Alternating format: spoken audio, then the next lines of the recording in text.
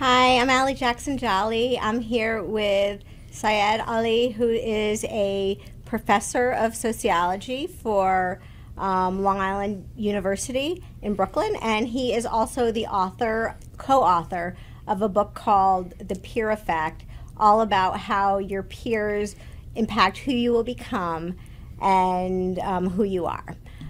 So welcome. Thank you for being here with us. Thanks for having me. Yeah, so one of the things that caught my eye as a parent is that when I got your email, the blurb that this all begins with says, for decades, parents have asked their children, if your friends jumped off a bridge, would you? And the answer is, of course, duh, yes.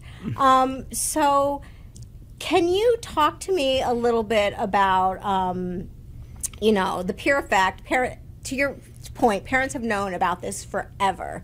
But why do you think it's so important right now to think about this peer effect and the way some poor behaviors or poor choices or people who make poor choices can impact society at large? Sure. I think one of the big problems is that we as parents and leaders in all realms, right, police chiefs and executives, we have this idea that we have control over our kids and over our, people who work for us and, like underneath us. And it's not true. Like, to a large degree, like children, just talking about children for a moment, as soon as they hit daycare, they're out of our control. And we like to think, they'll do what we say. But implicitly, as parents, we understand that's not true, because we spend so much time worrying about who they're hanging out with and what school to send them to. And that's acknowledging that, like, if we really had the power, we would tell them, do this, don't do that. And they would do this and wouldn't do that. But we know that they are going to do those things. And so we have an understanding, I think largely that among kids anyway, that there is this peer effect, but it's also true in other forms, right? It's true in the workplace. So, you look at Google and they have this, wonderful HR department and great HR page, and it looks so great, and this is the Google way, and we have this Google culture, but the cultures are made among the people in the group. So, like, in the schools you have the kids and the cliques, and they have their own way of doing things and their own culture, and the teachers and the administrators and parents all like to think we're going to make changes and they're going to do these things. But unless the kids themselves are willing to do it, you can say all you want and they're not going to. It's not going to happen. Yeah, so speaking about work culture and peer effect, impacting how people behave. You mentioned something that really caught my attention, and that was some of the misdeeds that are happening in the banking industry, that we're watching unfold in the news or have watched recently unfold. The first thing, that comes to mind for me is, of course, the Sam Bankman-Fried case that we've been watching. Could you explain to me how the peer effect may have been, part of what happened in terms of bankers behaving poorly?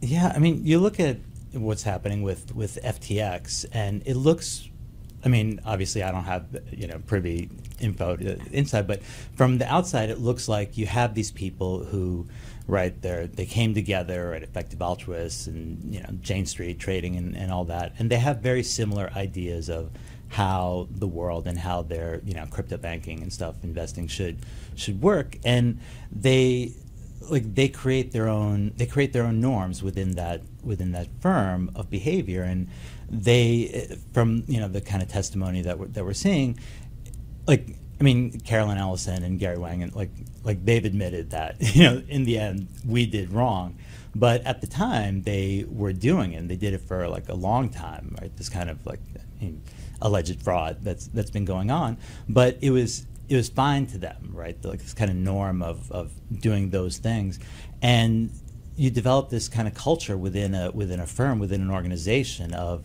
these are the things that we do, these are things that we don't do, and there are rewards and punishment for them. And while you may have laws that regulate these things, if the norms within that culture of the firm are such that it's going to allow that to happen, it'll happen. Stephen Dimick, who's this researcher, wrote a really interesting article in the Harvard Business Review some years ago about intra-firm transfers, and traders who had investment bankers who had allegations of misconduct and had settled arbitrations against them. When they moved from one branch to another, the rate of misconduct among the people in the branch that received these investment bankers went up 37%. And if they were people of the same ethnicity, which, I mean, we're talking about banking, so we're talking white people, and we're talking white men mostly, that goes up almost double. So it's an increase of 75% roughly of misconduct, and that's huge, right? And this is, I mean, really, to me, this is the peer effect. It's like you're learning from your peers what's acceptable and what's not. Yeah. So. Thank you for bringing that up. I'm so glad you did, because, I spent a lot of time thinking about DEI, how DEI can improve our newsroom, how different corporations are realizing that diversity of workforce is a benefit. But you did mention to me when we talked how DEI perhaps is not thought about enough in terms of this peer effect. And so would you share a little bit about what you mean when you say introducing the concept of more diversity can mitigate some of this the peer effect that you're talking about? Yeah, so when we talk about diversity in the workplace, it seems like it's mostly we're talking about diversity trainings, right? These like 1 or 2 hour like trainings here and there. And the research is really clear that these don't work at all. Like if your goal is to have a more diverse workforce, diversity in management, just better behavior overall, you're not going to get that through the trainings. Frank Dobbin, who's a researcher at Harvard, and his colleague Alexandra Kalev, they've done a lot of research on this. And what they found is that the things that really do work are affirmative action programs and like diversity committees and diversity positions, and like just like really making an effort to recruit from diverse pools. So instead of just going to Harvard and Yale, you go to Howard and Fisk and places like that. And what they found was that when you have when you increase these positions, these diversity positions in affirmative action, you're more likely to, well, obviously make the hires, but also retain the hires and promote minority people into management. And it seems that the mechanism here is that as you're changing personnel, like it's one thing to change, like hire 1 or 2 people, but if you're hiring them into a firm of 100, that's not going to make an impact on personnel. It's not going to make an impact on culture.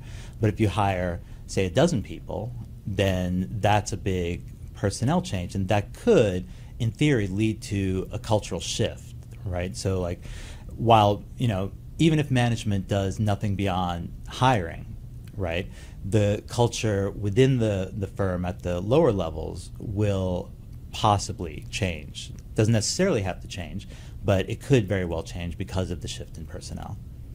Okay, and then that disrupts this, sometimes I think about it as an echo chamber or a peer effect, because there's more diverse professionals challenging the status quo, or like why does that, like if I take the idea of bringing in more professionals of diverse backgrounds, whatever that diversity looks like, to a corporation that is potentially mostly homogenous, all looks the same. How can you just speak a little bit to how exactly that, taking your model of the peer effect disrupts that? Well, for instance, if you have a workplace that's largely male, right, you're going to have a very bro culture, and that's very common in banking, finance, and other places.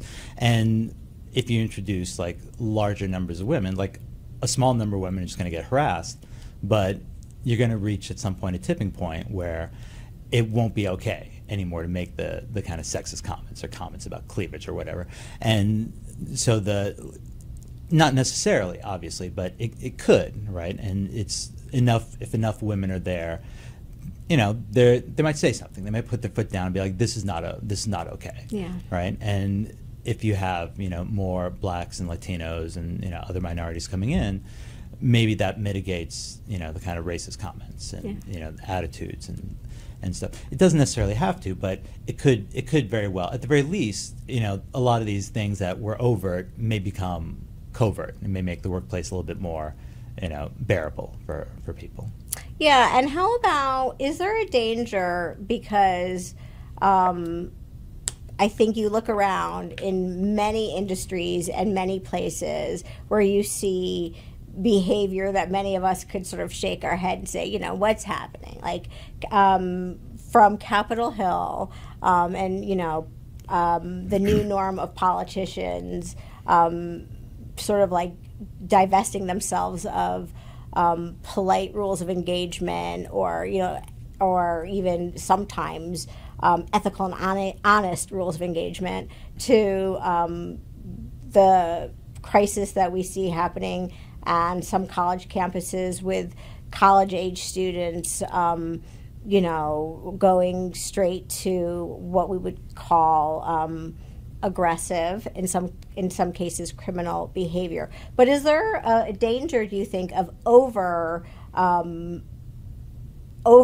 explaining some of this behavior by the peer effect? Do you think that when you look at those examples I just gave you, do you think, yeah, if they just mixed in some, you know, if they just empowered some other diverse viewpoints, or you know, took out a couple of those poor actors, everything would go back to normal? Is there any danger into over-indexing how much this is Yeah, I mean, I don't want to like go so far to say peers are the only thing that matter, but I think it's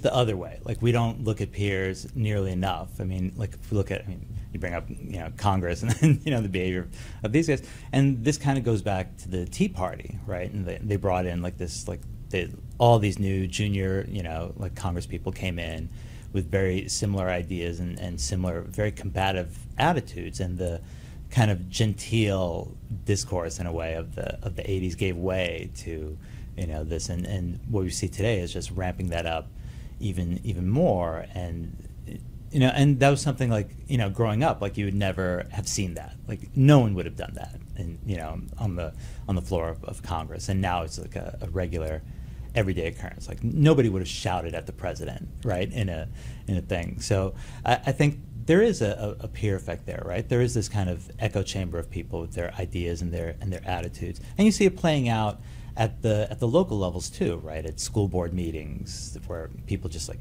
angrily get up and like yelling in a way that they never would, because they're with like other like-minded people like them. And then you see it in sometimes in voting patterns too. I mean, you look at a place like the Villages in Florida, right? This retirement, like really super large retirement community, really a city. It's over 100,000 people live there, and it's like something like 90% people voted for Trump. Mm-hmm. Right? It's, you know, where do you find those kinds of numbers? But I mean, you think about the structure of the Villages. It's, you know, upper middle class, almost all white people who, you know, retired, so they have a lot of time on their hands, play golf and tennis, and in between they're talking politics and watching, you know, Fox News and Breitbart and getting their information from the same places.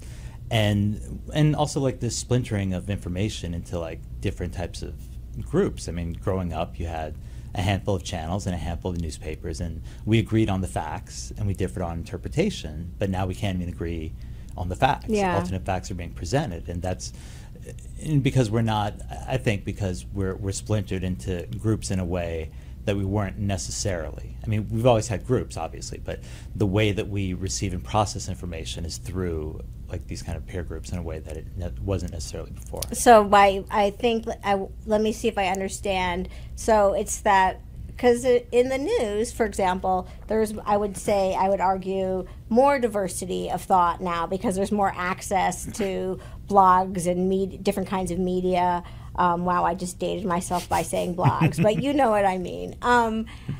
But I think what I'm understanding you're saying is that diversity is in a silo. So instead of it being, to think about your example of corporations where you bring in more women and more people of color that are all working together, this is like there may be more diversity, but they're not intermingling. That it's just sort of siloed, and that's what's making this peer effect magnified in the way people are consuming news. Am I understanding your argument correctly? Yes, I think that's right. And like we had silos before, but they weren't as strict, right? They were looser. Like you could come in and out of them more easily. Whereas I think now the silos are a little bit more bounded, right? Like you're here, and these are your people, and this is what we talk about, and this is how we live. And if you differ on certain things, like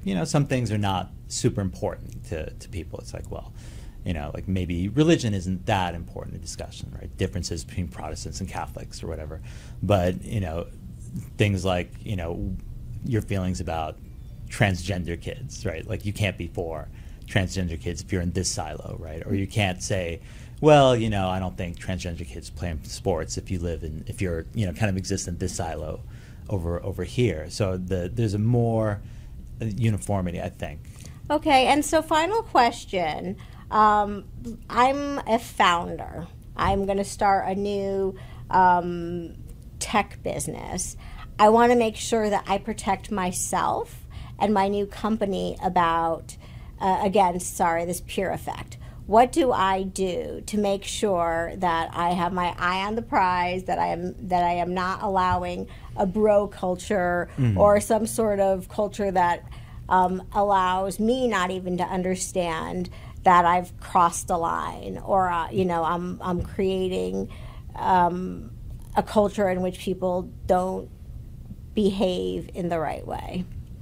I would think that you would have to be really careful about your hiring at the first go, right? Like there's a tendency, especially in like higher status and like where the stakes are higher, like money or and to hire people like you, right? Lauren Rivera is a sociologist in Chicago. She has done a lot of work on this, and she found that in these high status firms like banking and investment, that they hire people like them. So even like you're white, you're hiring white people like you, but even if you're hiring non-white people, they're elite educated. They played, lacrosse or water polo or whatever, and so you're reproducing yourself, but you're also then reproducing that same kind of culture.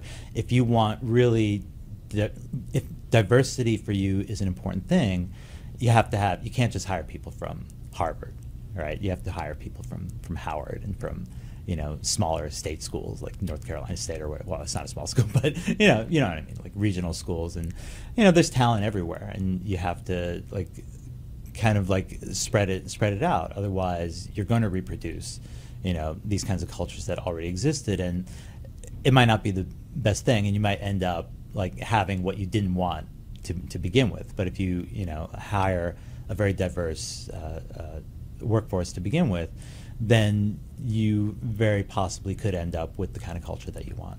Yeah, great. Well, we're all out of time, but thank you so much for coming. And I'd love to invite you as you see more instances of the peer effect, particularly in the things that we cover, which is community and the intersection of community and industry. Please reach out, because I know that I believe that there's a lot more space to talk about these important topics. Absolutely. Thank you so much for having me.